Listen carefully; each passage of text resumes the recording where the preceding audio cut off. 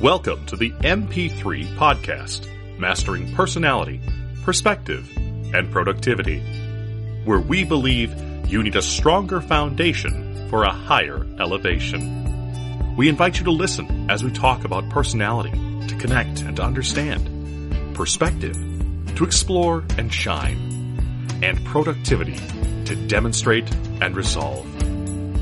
And now, your hosts, Ariel Kopak and Roger Wolkoff.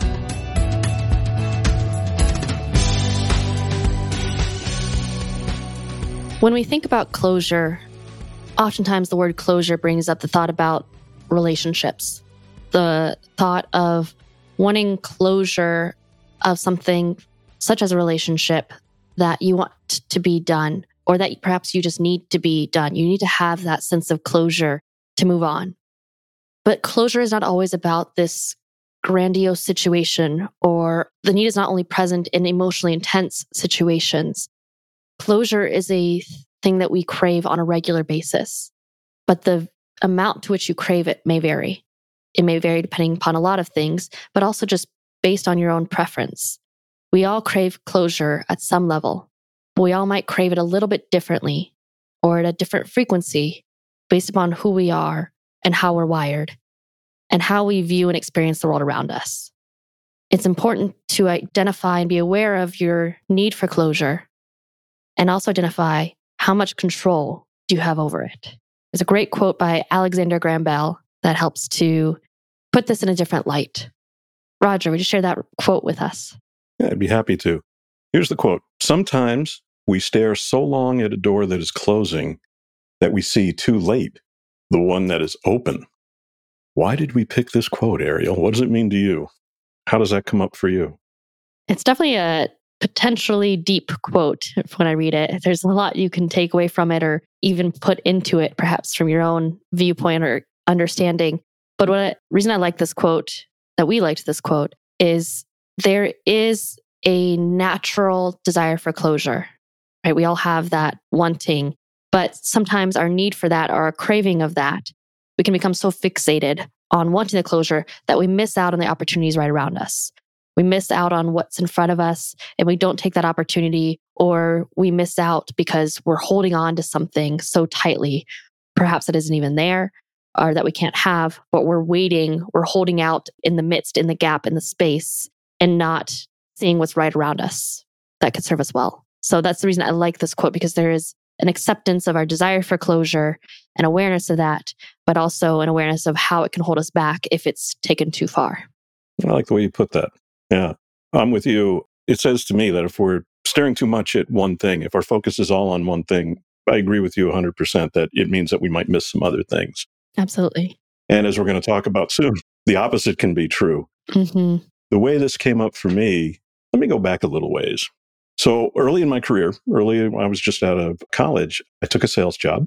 I was selling college textbooks to professors. Now, it's not sales in the way that we normally think of transactional sales. Those of you who are listening who are more familiar with more long-term sales, that's kind of what this was. And the long tail of this sale was by semesters or quarters. So I would have to wait months before the final decision. But all along the way, right, you're nurturing a relationship, you're developing a relationship, and there was influence and persuasion along the way to get these professors to buy my book. And this was feature benefit selling and all that kind of stuff. But the big thing was it all came down to likability and service and all that kind of stuff. Well, internally, I struggled. I struggled with closure. I didn't know it at the time. Later on, I realized, oh, here's what's wrong with this picture, why I didn't enjoy it so much. It was that long tail, Ariel, right? It was that long tail of I would step into your office, and leaving that office, I would not even have a commitment yet. It'd be, well, I'll consider it. Send me this and we'll talk about it. Follow up with me later. It's the typical sales type of process, but I wanted it now. You know what I'm saying? That immediate gratification. How did I do? Give me something here. So I would have to wait and wait and wait until 3-4 months later is when those orders came in, or the follow-ups when I would make the phone calls and figure out if they chose my book or not. And so what I started to learn about myself is that I like immediate gratification. In that sense, I want quick closure, which we're going to talk about in just a little bit, is just the opposite in terms of how I make some other decisions where I like to leave the conversation the opposite of closed. I like to keep it open, right? I don't want to make a decision yet. I could be that guy in the room who drives you nuts with, are we just going to get to a decision already? So it's relative, but I thought I'd bring up that sales example first. I appreciate that example a lot because I work with people who are in long-term relationship-based sales a lot. And that is a common thing of the waiting game or having something that isn't closed. There's a little bit of that, a few different things going on, that immediate gratification desire. But then also for those who strongly crave closure, that openness, the waiting game, the uncertainty of is it's going to close or not, that gap of time can cause stress or anxiety for those who have a strong pull or craving of closure. We all have it to some extent. There's a quote by Jeff Davidson that says, "The human mind appreciates closure and a clean ending." Mm-hmm. That's so true. We all appreciate closure and a clean ending. There's some clearing out that happens when we have closure. And there's a little bit of peace perhaps that happens when we have that clearing out. Right. It makes room for more. Mm-hmm. And I know that there are times when I get stressed with too much openness, as much as it's my preference to want to continue the conversation. I know that when I get to a point of stress and anxiety, as you just mentioned, I now have that emotional intelligence awareness to know, oh, wait a minute, it might be me. I might have too many things open. I might not be closing things or getting that satisfaction that I desire. Right. We all have a different level of capacity, I think, sometimes for openness too. Those who prefer openness, who have a natural preference for openness. When we're talking about natural preference, I'm really referring to, you don't have to know the difference of the dichotomies with how you prefer to approach or orient the world around you. But there is that description, in particular with the Myers-Briggs assessments with the difference of dichotomies. Those with a judging preference generally prefer more stability, predictability, structure, planning. Those with a perceiving preference generally have a stronger pull or preference towards openness, spontaneity, flexibility, that being able to make kind of those quick decisions or having options. Everyone craves both, but the amount that you crave may differ. And then also your stress levels impact that. So those who, like you, Roger, and like myself, have a stronger preference towards the openness, the spontaneity, the flexibility of options. That may be, but when we're in a stress environment or a stressful mode, there's been too much openness and that's causing anxiety, then all of a sudden you can have kind of a flip to, I need closure. I need closure. Yeah, that is so insightful. And I hope people understand that point you just brought up about capacity, because that is so true. The surprising thing for me was once I learned what my preference was, which is perceiving, it really struck me at times why I wanted so much closure, why I would suddenly flip to it. And in talking with you and learning about it, that stress part is so true. When I'm highly stressed, I'm like, can we just end this? Can we just figure this out?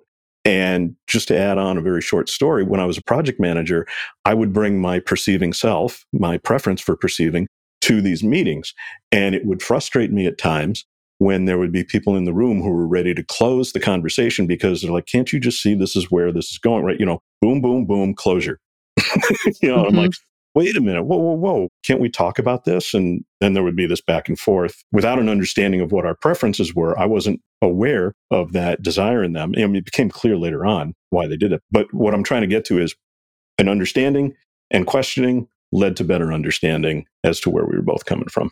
That's great. And I also wonder, as you say that, was there ever a time at which you did have the flip of, Roger's always the one who wants to explore options and have openness and spontaneity and flexibility and be able to adapt and maneuver. And then all of a sudden, one day you're feeling stressed and you're like, can we just close this already? Did you ever flip to that? Funny you bring that up. Yes. Why, yes, Ariel, that has happened to me. Yeah, it did. And I remember a couple of meetings where, I was high stress and I would do that. And people walked up to me or would say in the meeting, those who knew me, what's wrong with him? It's like they knew something was wrong. Something was off. Those who were sensitive to it would be like, wait a minute, where's he coming from? And before I was aware of it, I would just be, no, we just need to close this without explaining why. And later on in my career, or as I grew, I would say, I'm feeling a little stress around this. I just feel like we've been going at this for so long. I'm just telling you where I'm coming from. I just don't see the need for any further dialogue. That's my personal opinion. That's why I feel the need to just wrap this puppy up. Mm-hmm. Yeah, good question. I think there's definitely a balance in there. But as you say about that awareness, people who knew you that's not Roger's regular mode. No. Right? That's not how he shows up when he's just naturally in his preference and how he explores things. Now, that doesn't mean that if you have a preference for openness and spontaneity and flexibility, that you don't also want closure or want to see movement or progress on things. But there's a noticeably different approach. Right. And your language shifts a little bit and all that. And there's probably the opposite. You might have seen this as well, where those who have a natural preference for closure and they're like, let's make a decision and move on, or they just want some piece of it closed. When they get under really stressful situations, they might actually flip to struggles with decision making, struggle to have closure because of their stress or anxiety response might be, I'm too afraid to make a decision, or I don't want that closure. They might actually flip to feeling the need for openness, for flexibility, for options. So true. I remember a guy I worked with in communications who was always on my team, John, and he was very quick to close. I could always count on John to wrap something up. And you're right. When I noticed it in him, that he, whether it was body language or what he was saying, he was like, hold on here. We need to explore this a little more, which was very uncommon language for him. And I thought, okay, wait a minute. I need to pay attention to this, or others would pay attention. They learned that, when we notice that in the other person, as I noticed it in John, you're like, okay, we do need to pause here because there's some valid concern. What I love about this is what you've talked about, and we were talking about in preparing for this episode, was we each have this different capacity and tolerance for open and closed. And I can't emphasize enough what you were saying there, that you want to be aware that these are preferences and that you can flip back and forth. What we're talking about here is just our first inclination, our natural gravitational pull. Exactly. I love that. Yes, your natural immediate pull. And that doesn't mean that you can't maneuver or flex in both. Of course not. And just to level set, Ariel, you put it so well. What are the P and the J in the Myers-Briggs world? What are perceiving and judging in that world? So the perceiving and judging is the dichotomy of your innate preference, kind of your first pull. Right. And that this is all about how you're hardwired in the brain. It's just what's your immediate pull. I talk about it in regards to, when Myers-Briggs talks about it in regards to your dominant versus your non-dominant hand. Right. There's just that natural pull towards one, doesn't mean you can't use either or both. I mean, there may be some who are purely ambidextrous, and that might be true with the dichotomies. I honestly don't know. I haven't dug into that level of the science, but majority of people, at least we can embrace, have an innate pull towards one or the other. And this is about how you approach the world around you or want it to be kind of set up. If you could have the world be how you want it to be most of the time, doesn't mean always, but most of the time, we all want a little bit of difference or variety. But if you could have your world set up in your preference most of the time, would it be more structured, planned, orderly, consistent closure, kind of that check the box and move on way? Or would it be flexible, spontaneous, open, go with the flow, not tons of planning ahead or predictability? So again, there's a lot of variability within that, but there is that natural pull towards one preference over another of how you'd prefer the world around you be, or how you'd prefer to set it up, kind of. So judging does not mean judgmental. Right. That's sometimes a misperception. Judging does not mean judgmental. Judging is just the term for the preference of you prefer it structured, orderly, planned, that kind of thing, versus perceiving is the openness, go with the flow, spontaneous type of setup. So that's the difference of the preferences. And how I see this come into play, I always think about what's the application of this, right? How can we use this information to our benefit? And I think it's important to identify, it's not an exact science. What's your capacity, right? I don't think there's a scale of 1 to 10. I'm at an 8 I agree. for capacity of openness. That's not how it works. It also completely depends upon your situation. We talked about stress. Your stress level impacts that, all of that. But as we talk about awareness, and my overused phrase that I love is awareness is always the first step, but it should never be the last. With awareness of this kind of spectrum or these differences of capacity and tolerance, I think it's important to ask yourself, what am I craving or needing right now? And when we think about the world around you, if the world around you is not oriented to how you prefer to work in your world or operate in the world around you, how can you bring in some of what you're craving or needing more? Whether that's more closure or more openness, more determined decisions or more flexible options. I think just asking yourself the question of, what am I craving? Am I craving more openness and spontaneity, or am I craving more closure and structure? And the truth is, whatever it is that you're craving, when you have that awareness, you start to ask yourself, how do I give that to myself? Sometimes our environment is not set up to provide that for us naturally. And when you start to ask yourself that question, you can think about, how do I provide that to myself in my given situation? So well put. I think about that now, fast forwarding to running my own business. And my natural tendency is the P, to want to leave things very open. And the downside to that is there's a tendency to have little closure. I don't want to necessarily have to wait for stress or anxiety to make a decision for closure on decisions in my business. Should I write that book? Should I create this course? Is the course done? Or is it ever going to be done? Is this online course ever going to be done? So what that means, and this works for anyone listening who's on a team full of perceiver preferences or judging preferences, what I'm getting to is I want to surround myself with others who may have that tendency to want to close. I just came off of a phone call with someone, as a matter of fact, today, who said, well, why aren't you just doing it? I don't know, because you're not here in the room with me. I mean, I don't know. And you bring up a good point, write this down. Then, okay, make decision. You're right. I've thought about this too much. The good part is that I had someone that I could talk to about making a decision about that project, about creating an online course next quarter. So it also has to do with who you surround yourself with.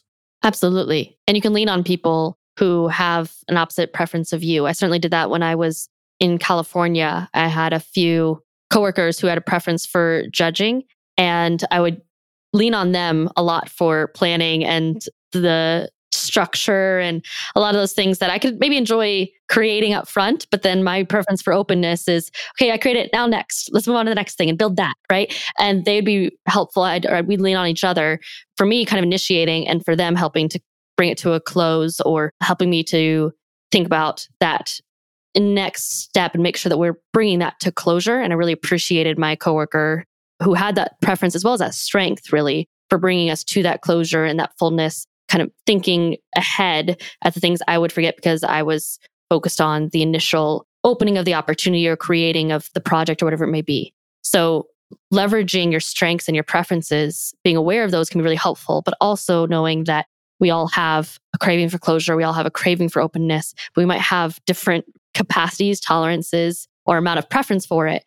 Being aware of that for one another. And as you said, with the experience and seeing your coworker flip, seeing yourself flip, that's probably an indication that whatever their need was or whatever their opposite preference was, there wasn't a good balance continually that led to too much of one thing that caused a stress reaction. It did. I don't want to lose something you pointed out there. I love that you said that you made others aware of your preference at the front. You're a starter, you're a creator, and you said, this is where I get my energy. And implicit in that, or explicit, might be, look, folks, I may not be the one you're going to come to close things out, okay? Just know that about me. Because without communicating that, we can create all kinds of inferences that, well, Ariel's not good at closing. Ariel starts things, but she doesn't finish them. I would get the same thing. Roger's great at starting stuff, but he doesn't finish them as well. So we can head that off, the communication piece, with awareness. So that if people know that about you up front, and you can say, I need you to surround me when it's time to close, I'd like to know that. Can you do that for me? Mm-hmm. That goes a long way. That's how I see us tying personality and closure together. Absolutely. Tying that in. And a lot of the people I worked really well with were, again, opposite of preference. And there was appreciation for that. But it does take a little bit of swallowing of the ego and saying, you know what, I'm not the best at all things, or not all things are my strength. And that's not fun to do. To say that I'm not the best at following through, that does not feel good to say. No, it doesn't, but it sure helps. It does help, right? And it's saying, just because I'm not the best at it, or it's not my strongest preference, doesn't mean I can't do it, doesn't mean I won't do it. And that's one thing that I think is really cautious, something to be really cautious of. I have seen things taken too far when it comes to preferences, and someone saying, well, that's not my preference, so I shouldn't do that, or I shouldn't be responsible for that. And I see that as taking it too far. Again, this is a preference. It doesn't mean that you're incapable. It doesn't mean that you can't do it. But it's probably best to not have your environment set up to where you have to be outside of your preference at an extravagant amount of time. No. Yeah, we don't want to use it as a crutch. We want to use it as an awareness. Yeah, that's what I would use it, most definitely. Good point. Absolutely. And with that awareness, again, there's always a balance. When are you in preference? When are you out of preference? But there's always a balance. And I think if, as you talked about, opening, we all have a capacity or tolerance that at some point, you're going to be like, too much open, not enough closure. We all have that. So how can you give yourself closure throughout? And the opposite can happen for someone who craves closure. They can have a lot of closure, but eventually they're like, I don't have enough variety or excitement or newness going on.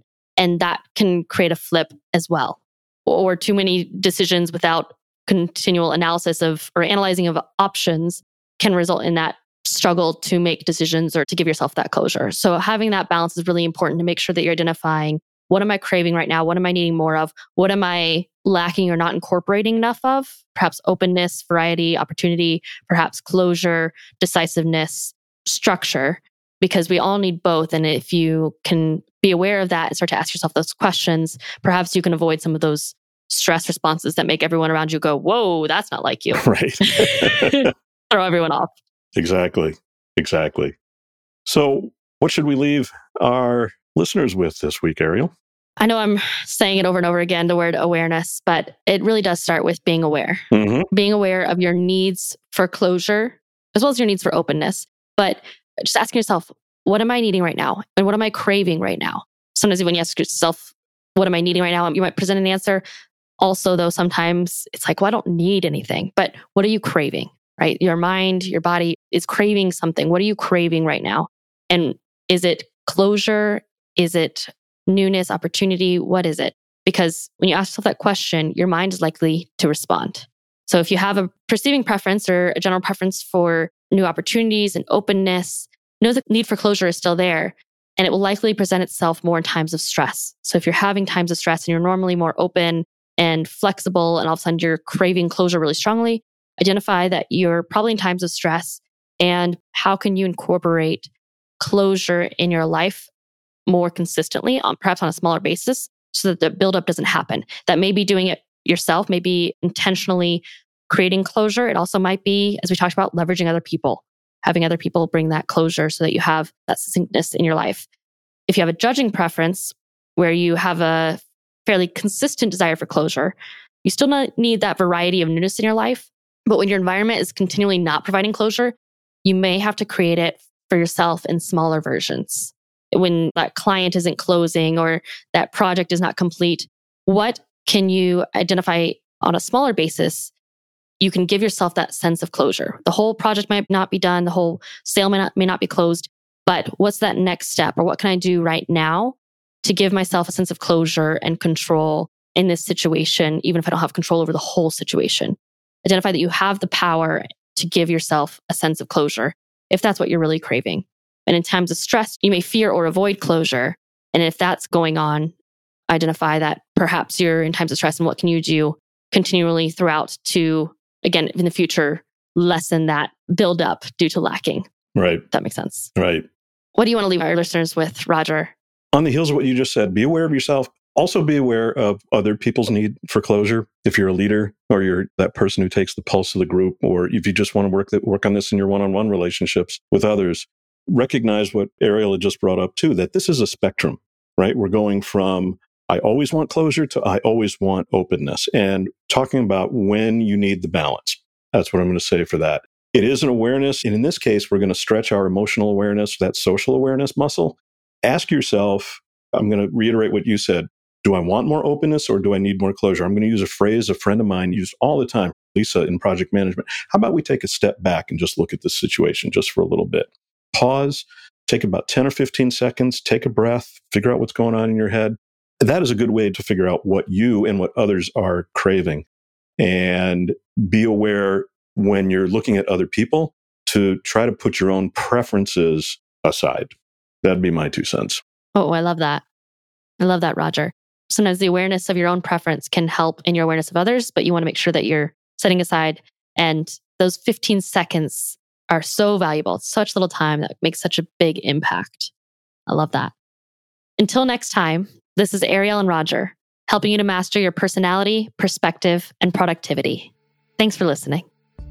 Be sure to follow Ariel and Roger on your favorite social media channels and to rate the show highly where you listen to your podcasts. Now, Ariel and Roger have 3 asks of you. Share this with at least one person who may benefit from this content. Capture your 3 takeaways from this episode and visit www.mp3-podcast.com to subscribe to the podcast and to get contact information for your hosts, along with their upcoming coaching and speaking events. Thanks for listening to MP3, Mastering Personality, Perspective, and Productivity, where we believe you need a stronger foundation for a higher elevation.